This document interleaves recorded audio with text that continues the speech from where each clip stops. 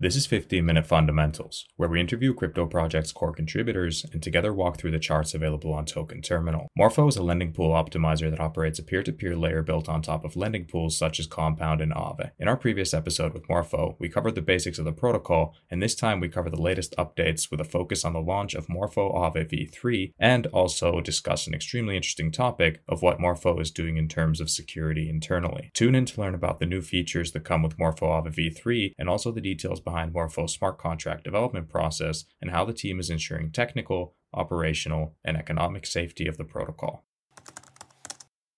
Hello, Merlin. Welcome to 15-Minute Fundamentals. It's great to have you on. Yeah, thank you. It's great to be here as well. Now, I had a chance to speak with your colleague Paul about 3-4 months ago about the basics of Morpho. And for this episode, we have two pretty exciting topics. So the launch of Morpho-AaveV3 and then a bit of your internal security processes. But before we dive into those, it would be great if you can give us just a quick update on what have been the biggest milestones for the last few months. And especially from the perspective of, if we look at your charts, all metrics are trending up very nicely. So what's been driving that? Yeah. So the biggest milestone is that we crossed 500 million in total value deposited on the protocol. And now I think it's around 650 million, something like that. And so we are super excited about that. Huge growth. I think Paul mentioned that we had a huge focus on growth and BD at the time, and we're still continuing to try to create new integration. So we have been integrated by InstantApp, DeFi Saver, and more recently by Yearn. And so we're super excited about that. And I think those are the biggest milestones of the past few months. Yeah, that's great. And would you say that these integrations have been the biggest driver behind the traction you've been seeing? Yeah, I think the first integration was the hardest. I think once we had InstantApp, it paved the way to other integrators to trust Morpho first, because when you want to integrate a new protocol, you want to be sure that it's a safe place. And because we launched in last summer, it was quite a recent protocol. So integrators were just caring about the safety of their own protocol. And I think that's explained the small growth we had at the very beginning. And now as trust has been built over the last month, it's sharply increasing. Okay, awesome. And you just put out a big launch, Morpho-AaveV3. Would be awesome if you could just give us a quick overview of what this is that you've been building heads down for the past few months. Yeah, AaveV3 is a bit different from the V2. So in terms of interface, it's basically the same, but you have lots of new features like E-mode, isolation mode, siloed borrowing. Also, you have new risk parameters like supply and borrow caps. And all those parameters are great for users, but also for instance, for the caps, it can bring some new constraints to the Morpho protocol. And so we did a lot of research to still be able to create a Morpho on top of AaveV3 while those constraints are there. Got it. And now with Morpho-AaveV3, what are the main features that you introduced? With AaveV3, we introduced some new features. The first one is the permit to, developed by Uniswap, that we tweak a little bit for our needs. And this is a great feature because basically it's like a general approval. So even if a token is not implementing permit, basically you could have the same UX as a token with a permit function implemented. And so people on Morpho, if they swap on Uniswap just right before, they will be able just to sign a message on Morpho protocol to allow the Morpho protocol to spend their tokens. So it's a great improvement in terms of UX for EOAs. And I'm super excited about that. And there's a network effect. If you're using Morpho and then Uniswap, you already have that allowance on the permit to contract. And so you'll be able to sign directly on Uniswap and use Uniswap. So it's great. That's the first feature. We have also account management. So account management is you can allow someone else to manage your position. So to borrow on your behalf, to withdraw on your behalf. So this is new. It was not possible on the first version of Morpho. So I think it will really ease integrators, or if you want to migrate your position from one protocol to the other, to be very cool. We have that. that. Also, AaveV3 is introducing e-mode. So with Morpho, what you can do is deploy a new Morpho instance for a specific e-mode. So this is great. If you want Morpho in the general mode, then you can deploy it. If you want Morpho for the stablecoin e-mode, you can deploy it. If you want Morpho for the if mode, then you can deploy it. So you can have like multiple instances that are really focused on one particular thing and do it in a really, really efficient way. So that's for the mode. And also it's not a feature, but it's like a new thing that we are introducing, like a new data structure, which is fair for users using logarithmic buckets. And so basically, if you matched with some users, you'll be matched with user that has approximately the same size as you. So that means like small account can be matched with small accounts too, and bigger accounts will be matched with big accounts. In terms of efficiency, it's the same as the previous data structure, but in terms of fairness, it's way better. Okay, wow, especially on the first 2 points there, like really removing some unnecessary friction that like crypto has. So those are great features. Yeah, it's a first step, but we're just waiting for account abstraction to be introduced and spread in the DeFi space. And I think this will be like the real paradigm shift. Here, we're just introducing new features to improve a bit, but it's not a 10x improvement. That I think will be through account abstraction. Okay, and then as one of the biggest updates to AaveV3 was the introduction of supply and borrow caps. How did those affect Morpho? So the supply cap, if it's reached, supplier cannot supply on Morpho. But if you're a Morpho user, sometimes if you want to repay your debt, it can trigger a supply on the pool. And so it would prevent directly to someone to repay its debt on Morpho. So what we did is create what we called internally the idle supply. So instead of supplying on the pool, we'll just keep the supply idle in the Morpho protocol, waiting for someone else to either match this liquidity, or once the cap is not reached anymore, then we'll be able to supply it on the pool. So that's for the supply cap. Then there's a borrow cap, which is a bit more annoying for the user, because if there's a borrow cap, you cannot, sometimes for a withdrawal on Morpho will trigger a borrow on the pool, and it would be stuck by the cap. And it's an issue for the liquidation process, because the liquidation process on Morpho is using this withdrawal feature on the pool, and it will prevent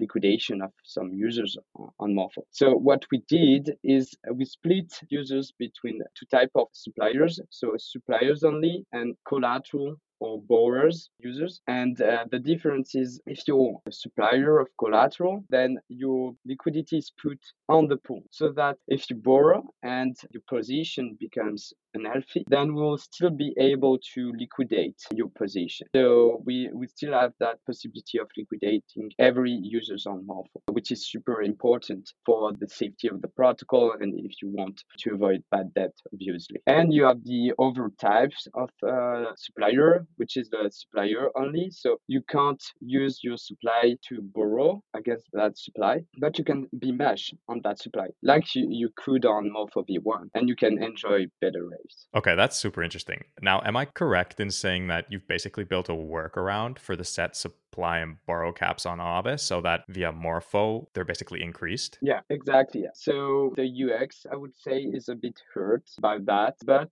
we think that it's greatly make the protocol safer against those new risk parameters. Got it. That's super interesting. Now, a bit more of a technical question. What are the most relevant and important smart contracts on Morpho-AaveV3, and what do they do? So Morpho-AaveV3 is basically the same as Morpho-V1 in terms of architecture. So what I want to say by that is, like, we have the Morpho contract, which has some logic, which is delegating code to a position manager. And the position manager is responsible to do the logic that is related to the peer-to-peer. So do we need to withdraw from the pool? Do we need to match users or to unmatch users? So this is handled by the position manager. And the position manager is using directly the matching engine. And in the matching engine, it's where we'll do like, okay, we need to match like 10 users to fill this amount of liquidity. And so we'll go into the data structure and search for the user to be matched first, etc., and then the second and the third, until the liquidity is met. So you have this matching engine that is also using the data structure which is a completely new data structure that we're using on AaveV3. So this is the main architecture. Thank you for that great overview. And let's move on to security, because the main reason we're actually sitting here right now is you put out a tweet where one of your auditors asked you why you're not speaking too much about the security work you do internally. So I thought that, you know what, let's speak about it. But before we go into what you're doing internally and how, I would love to hear how you are generally thinking about what security means in crypto and why it's so important. Yeah, so first security is like you want your user to trust your protocol. I mean, in DeFi to deposit your money, obviously, and you want that base continue using it over time. So if you have just one incident, then you lose trust, and so you lose users. So you need to make sure that nothing happens. And this is really important for the new protocol, but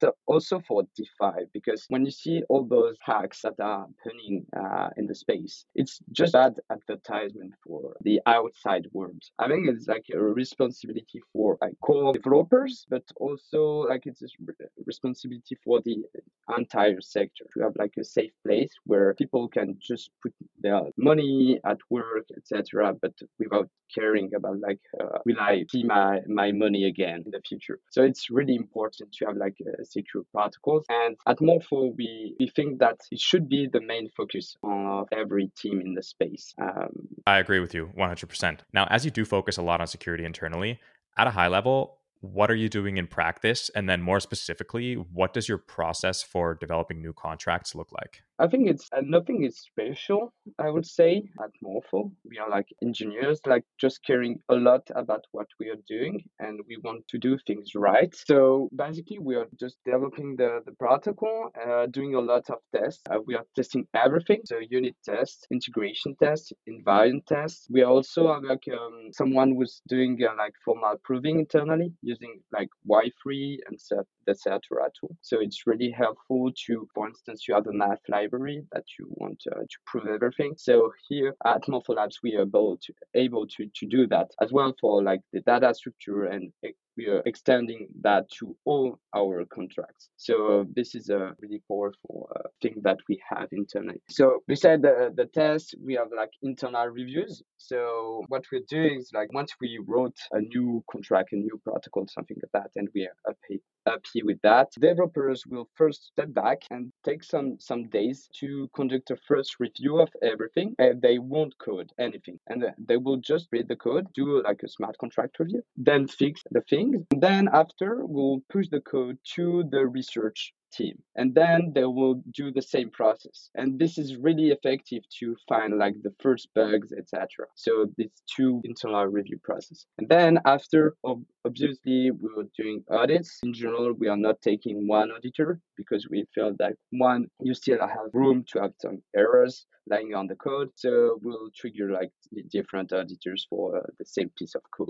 And after, if we are happy with the report and all the fixes, then we can move to the deployment, etc. But as long as we are not happy, we'll not push the thing in production. So that could be a mistake for different protocols, that because you have the money constraints, you also have like the schedule constraints, etc. But I think this is a trap, and you should not fall into that. So if there's something wrong, we'll just iterate over and over again until we are happy to and confident that the code that we produced is ready to go. Yeah, that's great. So you start off with the devs and researchers going back and forth, fixing bugs, etc., and then it moves on to external auditors. What other stakeholders are involved in the whole smart contract development process? If you take like the whole development process, we have the product team that will like define some specifications. Sometimes developers are also in that process, of course. So we have the product team, we have the research team, and the on-chain team, like the on-chain team writing the contract. We also have the off-chain team that is involved because they will do the interface between like the contract and the dApp that we built. But it's really important that they are aware of all the specification and the features that we'll bring into the contracts. So we have both stakeholders. We also have liquidators. So usually we're not talking about, but before pushing a new protocol, we'll make sure that we have some different independent team of liquidators that has something working on Morpho, so that if there's like a bad event or whatever, we know that we have like some liquidators that can trigger liquidation on Morpho. We are doing it internally, of course, but we prefer to have like different teams also working on top of Morpho. So we have liquidators. Of course, we have auditors. So for instance, we have a retainer with Superbit. We are super happy with that retainer. And like every 2 months, we have an audit with them and we trigger them on like a different specific part of the protocol or something like that. We have also some contractors that we know well that are super good at like providing some risk audits, etc. And we ping them just to like improve existing code. Like, can we make that more efficient, or can you check that piece of code which is really tricky? If you find some bugs, let us know. Got it. Yeah. So external auditors ensure the technical safety of your contracts. And then if we speak a bit about the operational and cybersecurity side of things, are there any admin roles on Morpho? On Morpho, the current state is like we are using Zodiac, which is part of the safe installation. And so what we have now is like more upgrade. We added a delay a month ago or something like that, so that if we trigger an upgrade, we have like a 24 hours delay before the upgrade is possible. And this is the case for like every touch event governance functions. And we have an operator, which is like a multisig 3 or 5 that can trigger pausing functions in case of emergency. That being said, we want to have a smooth decentralization of the protocol. So I think like, for instance, not for Morpho-AaveV3 in the short term, but more for Morpho-V1, perhaps what we'll do is like increase the delay, perhaps cut some access to governance functions, and smoothly perhaps disable the upgrade mechanism. So I think it would be more like a discussion with the community to if we should do it now or later, because it has some risk concern as well. If you cut the upgradability and to find something in the code, then can't do anything. So you need to migrate the liquidity if you want to save the funds, etc. So it has like many implications to do so. Got it. And we both know that if we look at hacks in DeFi, one of the leading reasons for them is unfortunately compromised private keys. So that's like a very big vulnerability. This is a more specific question on the admin role things, but I'd be very keen on hearing who at Morpho has these roles and how you approach storing the keys securely to mitigate these risks, to the extent you're able to share, of course. So it's like some members now of the Morpho Association, some part of the core team at Morpho Labs, but also some like advisors as well, and the person that we know that we trust. I think you can find their names on the Morpho documentation because it's transparent. But and everyone has like a wallet, really good AppSec. I won't tell you because just for security it's better, but we make things securely. Yeah, good. That was a test. If you would have told me, then that would have been a bad thing.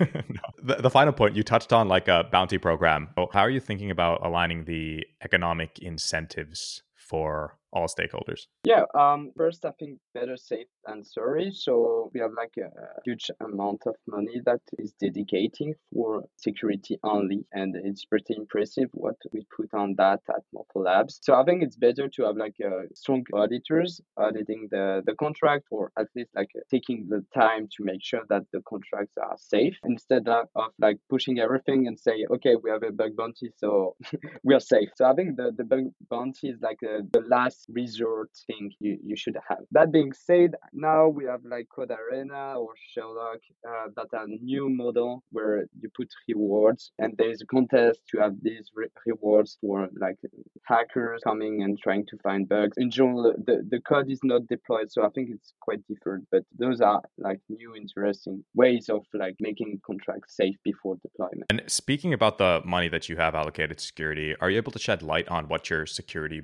budget looks like? So how much you're spending and on what? To be precise, I think it's more than 20% of the total money that we spend that is allocated to security only. So That means audit. And I'm not speaking about like people that we are paying internally to like do some research or security audit internally. So it's not HR expenses. Okay, so about 20% is spent purely on like external audits, and then the internal amount of resources used is a bit harder to quantify because it's mainly HR costs. Got it. Then let's speak a little bit about the contract design space, which in my head can be split into three kind of high level categories, with number one being immutable contracts, but with mutable fee switches, something like Uniswap. Second, you'd have immutable contracts with many mutable risk parameters in something like Liquidity. And finally, you'd have protocols that are loosely governed by their owners, which I guess you could say is like the multi-sig model. So what are your general thoughts about these designs, and where does Morpho fit in? So for now, Morpho is more on the side like immutable contracts with mutable parameters. On the long term, I think most of the team want like immutable contract with some mutable parameters, because Morpho you need to have like some parameter management to make it more efficient. This is a fact. I mean, upgradability is a two-side coin. So we have like recent event with Oasis where they could like upgrade their contract and were able to retrieve funds, etc. But at the same time, like it's also like rugging people. And the delay we put in place is to avoid that. Like even if like the team or the DAO is being rugged and wants to steal funds of the users, then there is a delay that cannot be bypassed. And I think this is a good first step, like to ensure that if there is something bad, then users can see it and withdraw their fund before that. But yeah, long term, I think we'll try to cut down upgradability, but after like over time, I guess, for security purposes. And we really in the team, they're huge fan of Uniswap products. Not speaking about the governance, but like the fact that they are using immutable contracts and like it's used kind of product market fit, and it resonates a lot with what we want to do at Morpho. This has been a really interesting segment and the first time we've dived into this level of detail on security. So thank you for giving us the answers and shedding some light on these topics. Moving on, just the final question for this interview to preface hopefully the next session we can have in another 3 months is that what's next? Morpho-AaveV3 is out. What are the biggest milestones in the mid to long term roadmap? We have a research team like doing lots of research in like the lending space, and so we are just trying for now to discover new things, and we don't have much to say about it. It's like more an exploratory phase that is ongoing on the research side, and nothing is set in stone. So yeah, no great alpha, I would say. Yeah, no, that's great. We always love a bit of mystery, and it's good. You guys can put your heads down and find what to focus on. Yeah. We're quite a team of like stealth guys, and not really good at marketing, not really good at like showing off, but doing our things. I mean, you need to be good at the research, dev, and product side of things to build a good product. And at the moment, your numbers speak for yourselves. You can build out the marketing department at a later point. What I would say is like I think we are risk takers for like product vision and product orientation, but we are really risk averse in terms of like product implementation. I think it's how I could sum Morpho Labs. That's a really great quote, and I'm going to clip that and make sure to share that. I think it's also a good note to end on. Thank you so much, Merlin, for this overview of the latest at Morpho and also your internal security stuff. It was really great to chat. Yeah, thank you, Oscar. That was good.